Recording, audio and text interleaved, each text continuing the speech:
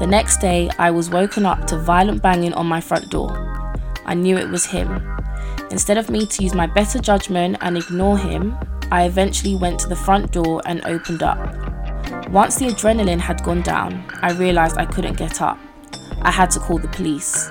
The final straw was when I found out that he had got someone else pregnant and she had given birth, and he had kept it a secret the whole time. With hindsight, we were actually pregnant at the same time. He encouraged both of us to terminate, and only one of us did. Me. This is her story.